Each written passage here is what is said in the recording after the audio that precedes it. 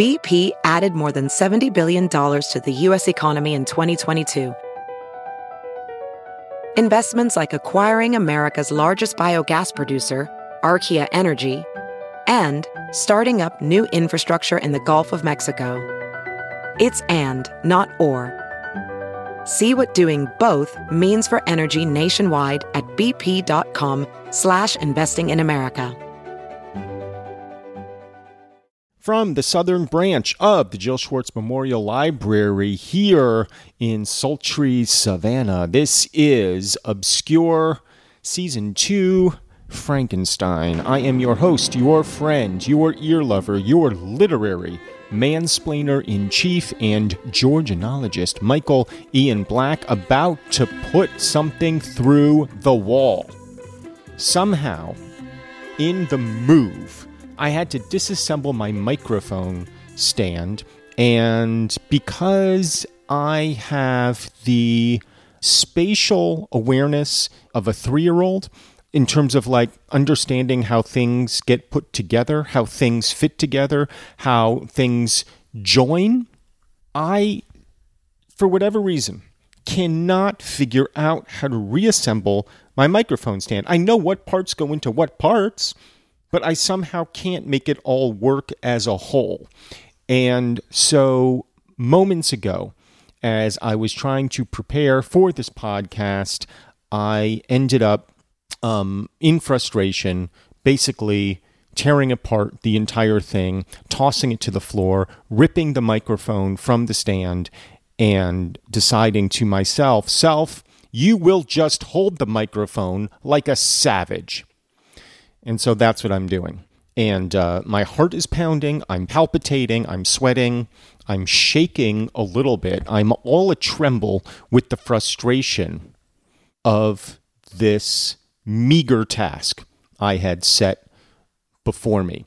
That being said, last time I was talking about all the DIY stuff I've been doing, and that effort has stalled a little bit because there's so much to do that it's overwhelming. So it's hard to even pick like one thing to kind of do. So today, and this does not constitute DIYing by any stretch of the imagination, but I was replacing electrical switch plates on the electrical outlets. And that is taking me far longer than it should because I'm doing that thing that I think all new homeowners do, which is you want to get everything just so.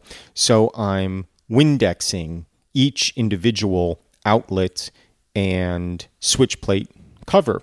And you might think, well, that sounds reasonable, Michael. Sure, until you understand that I'm also Windexing the reverse side of the switch plate covers because there is accumulated dust on the backs of them. And though they are pressed against the wall, though nobody will ever nor can ever see them unless they are removed from the wall again, I felt obligated to clean them. I had anthropomorphized them, and they were saying to me, "Michael, we need a bath. Michael, we need a little scrubby. Would you give us a little scrubby?" And so I did. That has slowed any progress that I might have made on the switch plate covers. Also, there's a little piece of crown molding that somehow got screwed up, right? And you think like, oh, in a haunted mansion, that's got to be some nice crown molding, but it's not. It's foam. You know, they make like this foam crown molding, and I guess at some point when they were redoing the upstairs, instead of replacing it with real crown molding, they put up the foam crown molding. No big deal, really. It looks fine. But I went to order a piece of the crown molding to fix it. It came in. I got it. And Martha said to me when I was asking where the stepladder is, she says, "Why? What are you doing?" I said, "I'm going to fix the crown molding." And she begged me not to do it.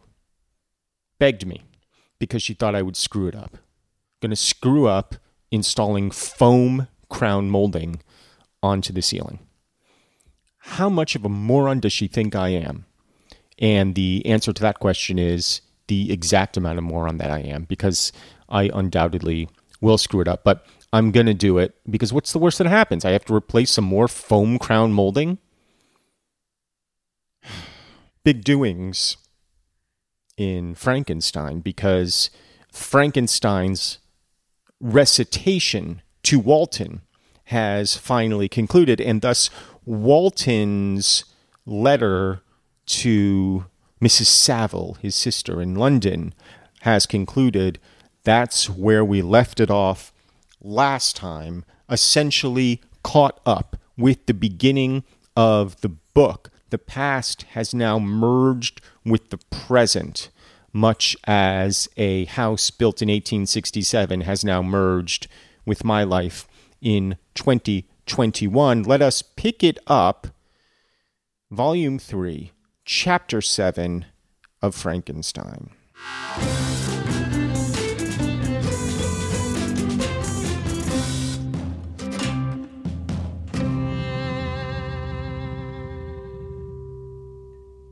So, this is Walton in continuation of the letter that he is writing to his sister, I guess.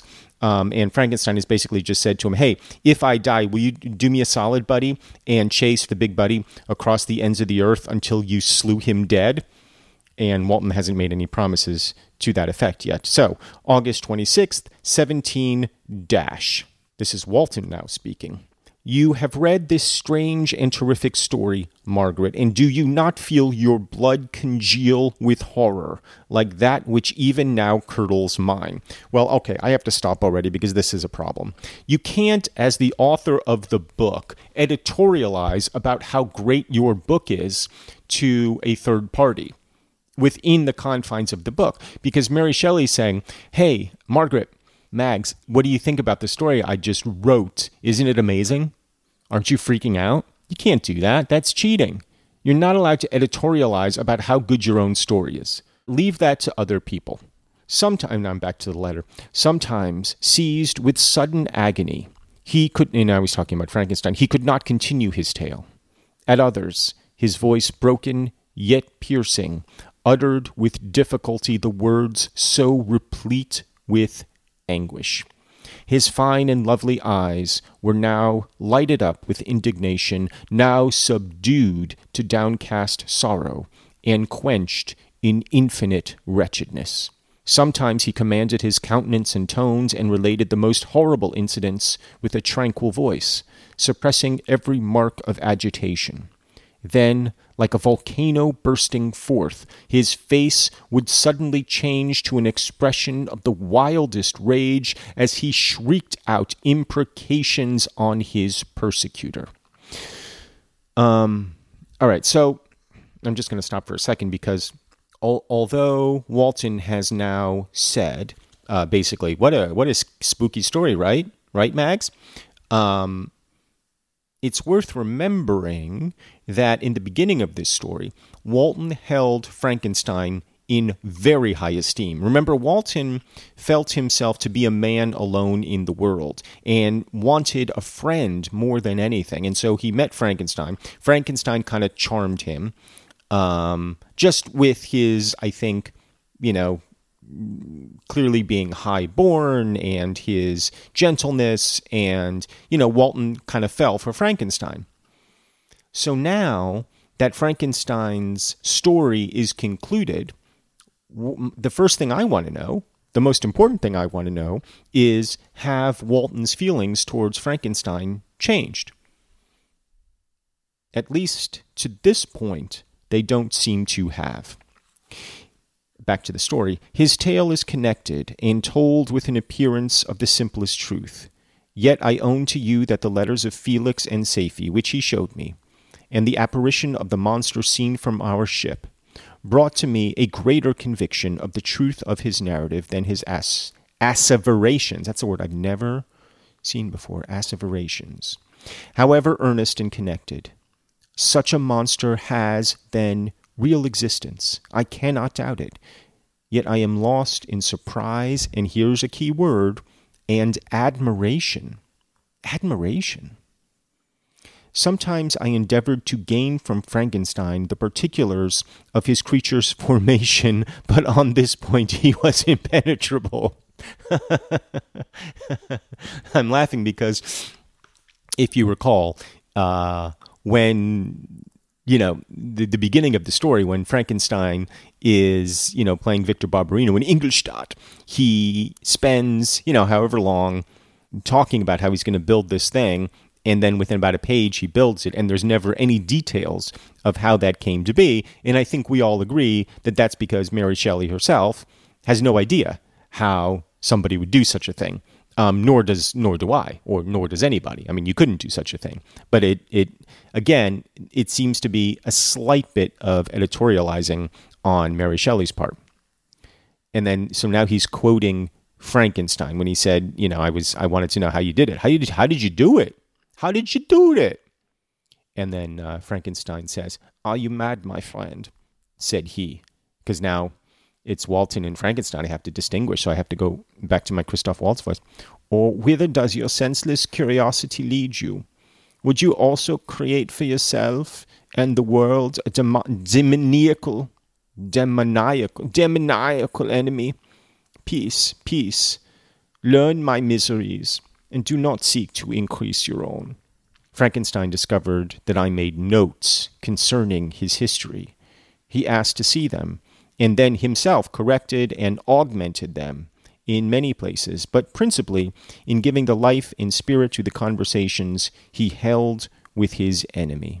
And I'm going to go back to just a normal voice to be Frankenstein. "Since you have preserved my narration," said he, "I would not that a mutilated one should go down to posterity." Wait, who's the mutilated one, he or Big Buddy? He corrected and augmented them in many places, but principally in giving the life and spirit to the conversations he held with his enemy. Well, so if he's correcting the conversations that he had with his enemy, which, by the way, Big Buddy comes across as far more articulate and persuasive than Frankenstein himself, right?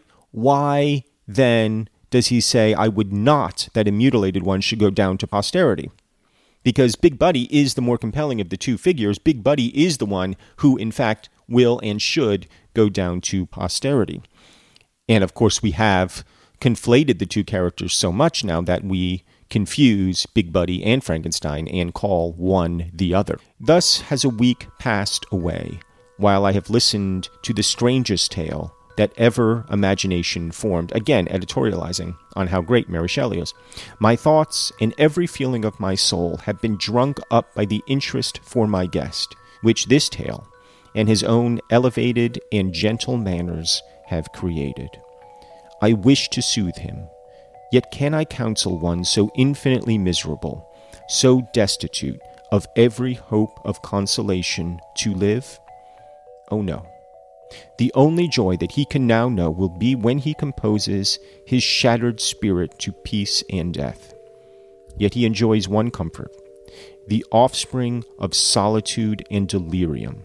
He believes that when in dreams he holds converse with his friends and derives from that communion consolation for his miseries, or excitements to his vengeance, that they are not the creations of his fancy, but the beings themselves who visit him from the regions of a remote world.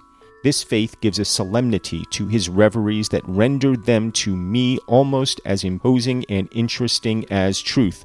Well, now you've captured my attention, because if you recall, over the last few months, I have been talking about my own interest in the paranormal, and what Frankenstein is describing is common among those who are close to death, visitations from those who have crossed over before. And as I sit here in the haunted mansion, I cannot help but feel my blood begin to percolate at the mention of spirits in those who have passed on.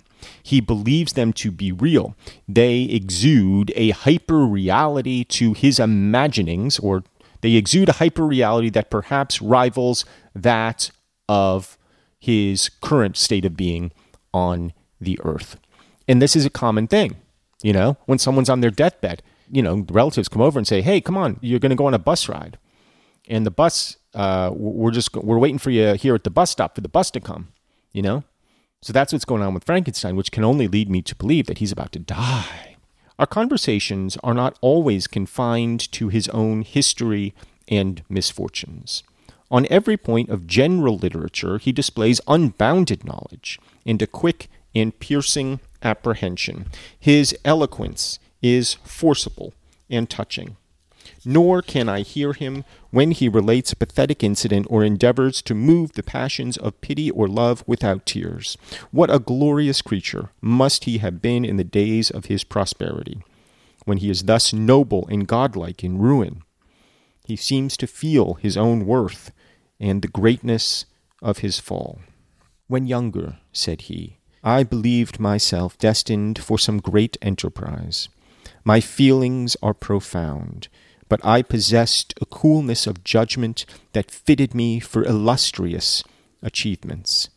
This sentiment of the worth of my nature supported me when others would have been oppressed, for I deemed it criminal to throw away in useless grief those talents that might be useful to my fellow creatures. When I reflected on the work I had completed, no less a one than the creation of a sensitive and rational animal. Well, wait a second here. Are we not detecting a certain amount of paternal pride in the creation of Big Buddy? No less a one than the creation of a sensitive and rational animal. But hasn't he spent the last 200 pages telling us what a beast he is and how he is incapable of reason? That he's just a monster?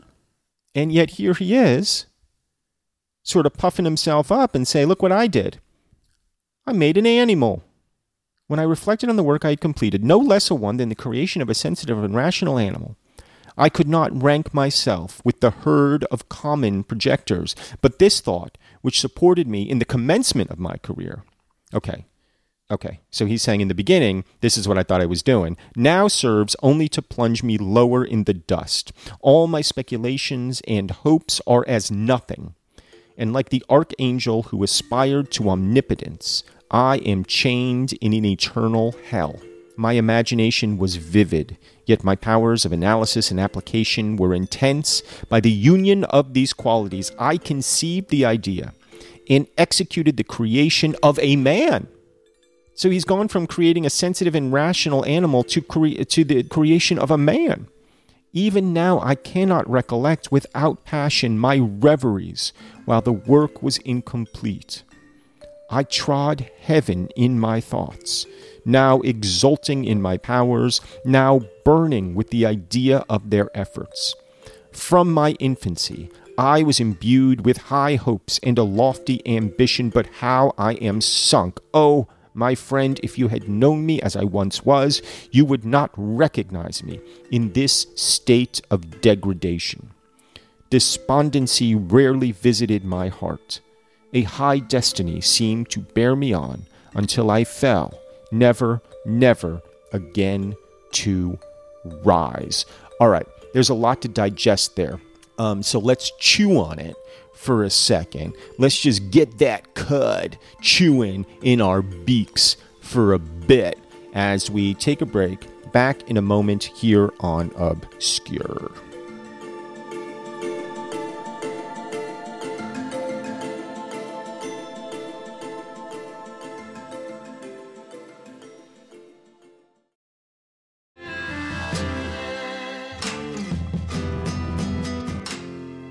And we're back as Victor Frankenstein displays some contradictory emotions, some flights of reverie, which are contradictory in their nature, and it's worth looking at them for a moment. You know, he considers himself, when he thinks of his past person, he talks about his high hopes, his lofty ambition, how he was rarely despondent, had a high destiny seemed to bear him on until he fell, never again to rise. And yes, we recognize that. We recognize the person that Frankenstein was when he was with poor Elizabeth and poor Henry Clerval, the three musketeers dancing in the Swiss Alps, plotting their futures and their fortunes. And do we not all recognize in that youthful hope ourselves, that glittering hope presented before us like little chips of diamonds just beyond our grasp, and we reach for them? It is, I don't know, it's it's kind of making me sad a little bit. Maybe because I am now an old and embittered man myself. I'm not old and I'm not embittered, but I am older. And I am maybe more bitter than I once was. But age, I think, will do that. Age will grind you down to a certain degree. It will wear you away as surely as it will eventually wear away the Alps. And we are left to ponder who we were against who we have become. And there is something in Frankenstein now, however much he has suffered, and Lordy Lord, he has suffered, that does make him, in my estimation, a little more human. In his suffering, in his fall, he has become just like the rest of us. Celebrities, they're just like us. They build big buddies and they suffer just like us. All of our creations are doomed eventually to run away from us. That can be a joyful thing. We want that to happen in a certain respect. What we don't want is for them to murder our friends and family, understandably so. I'm gonna ask a big question here. I don't know the answer to it. Is all creation, in some respects, also an act of destruction? In realizing whatever creative impulse we have, are we also equally destroying? What do I mean by that? I'm not sure, but this is what I think I'm hazarding. The act of creation is about transferring potential energy into kinetic energy. And eventually, that kinetic energy must run out. It must expire. Or maybe I'll put it a different way. It's about locating in space and time. It is about freezing something in space and time. A creation is about setting forth into the world that which was only abstract. And when something is only abstract, in a way, it is perfect. In a way, it is flawless. In a way, it is its own Platonic ideal. The imagination is perfect. The execution is by necessity flawed. That goes for every word that is jotted on a page, every painting that is put to canvas, and it is indeed also the case of every living being. We are perfect. We are flawed. When we are fixed in place as ourselves, we are, in a sense, all big buddy. All of us flawed. All of us doomed. All of us suffering. And Frankenstein is no different than his creation. And his creation is no different than him. Back to the book. Must I then lose this admirable being? I have longed for a friend. I have sought one who would sympathize with and love me. Behold, on these desert seas I have found such a one, but I fear I have gained him only to know his value and lose him. I would reconcile him to life, but he repulses the idea. I thank you, Walton, he said, for your kind intentions towards so miserable a wretch. But when you speak of new ties and fresh affections, think you that any can replace those who are gone? Can any man be to me as Clerval was, or any woman another Elizabeth? Even when the affections are not strongly moved by any superior excellence, the companions of our childhood always possess a certain power over our minds, which hardly any later friend can obtain. They know our infantine dispositions, which, however they may be afterwards modified, are never eradicated, and they can judge of our actions with more certain conclusions as to the integrity of our motives. A sister or a brother can never, unless indeed such symptoms have been shown early, suspect the other of fraud or false dealing. Well, I don't know about that. When another friend, however strongly he may be attached, may, in spite of himself, be contemplated with suspicion. But I enjoyed friends, dear not only through habit and association, but from their own merits. And wherever I am, The soothing voice of my Elizabeth and the conversation of Clerval will be ever whispered in my ear. They are dead, and but one feeling in such a solitude can persuade me to preserve my life. If I were engaged in any high undertaking or design, fraught with extensive utility to my fellow creatures, then I could live to fulfill it. But such is not my destiny. I must pursue and destroy the being to whom I gave existence. Then my lot on earth will be fulfilled, and I may die. End of letter. Well, it's true what he says, and it's quite an insight, I think, for Mary Shelley to have at her young age, to know even then that the people who have known us the longest are the ones whom, though our relationships may be complicated, the ones who know us the best, it is impossible to replace those relationships. It just is. It is the old "they knew me when" sensation. And it's hard to, as you get older, it's harder and harder to make friends. I don't know why that should be, but it is for a lot of people. It is for me.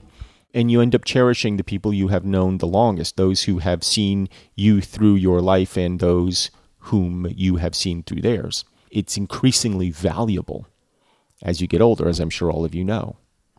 Those touchstones in your life that you can return to time and time again. I don't know why, but I'm thinking about Carl Reiner and Mel Brooks and how they had each other. And now Carl Reiner has just died, and Mel Brooks must just be distraught. You just think about people who have been friends for, half a century, 70 years or more. And then one of them goes, and that's sad. That really has not much to do with the book, but Walton is basically saying, hey, will you be my friend? And Frankenstein is saying, nah, I'm good. I'm not in the market for friends, kid. I've had some friends. They were cool. No offense, but, you're no Clerval, Walton. No Clerval, you. And you can't blame him,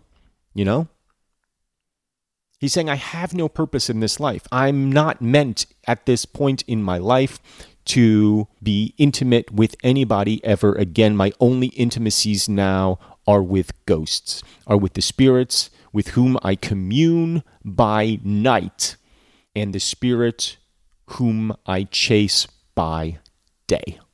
It's a haunted existence.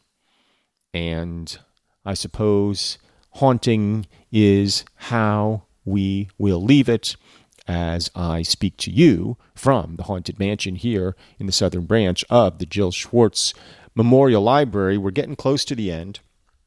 And yeah, we're going to get through it, you guys. And it's good. I like it now. Now I'm into it. Look, the part we read today was maybe a little repetitive, but I'm into it. It just doesn't seem like it needed to take 200 pages, for me to get into it. I would have, had I not been reading it, I would have put it, to you, I would have put it down. Oh, come on, Michael, learn how to talk. I would have put it down long ago. But here we are, and let us bask in the sunshine of our literary enjoyment of these last few pages of Frankenstein. I really don't know how it's going to end. Does he set him off on the ice and watch him go? Does Frankenstein die? Does Shelley set up a sequel in the Frankenstein universe? I don't know how this goes. I'm excited to see how all of this ends in the next 5 pages or so. I suspect it will be with a whimper, not with a bang. That's okay. I'm in a very forgiving mood today.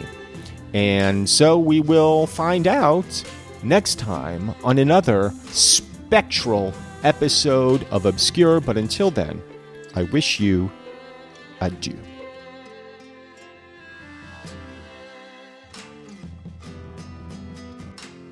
Obscure Season 2 Frankenstein was produced by myself, Michael Ian Black, Robin Lynn, Jennifer Brennan, and Mary Shimkin. It was recorded in the wilds of Connecticut at the Jill Schwartz Memorial Library. Theme music by Craig Wedren.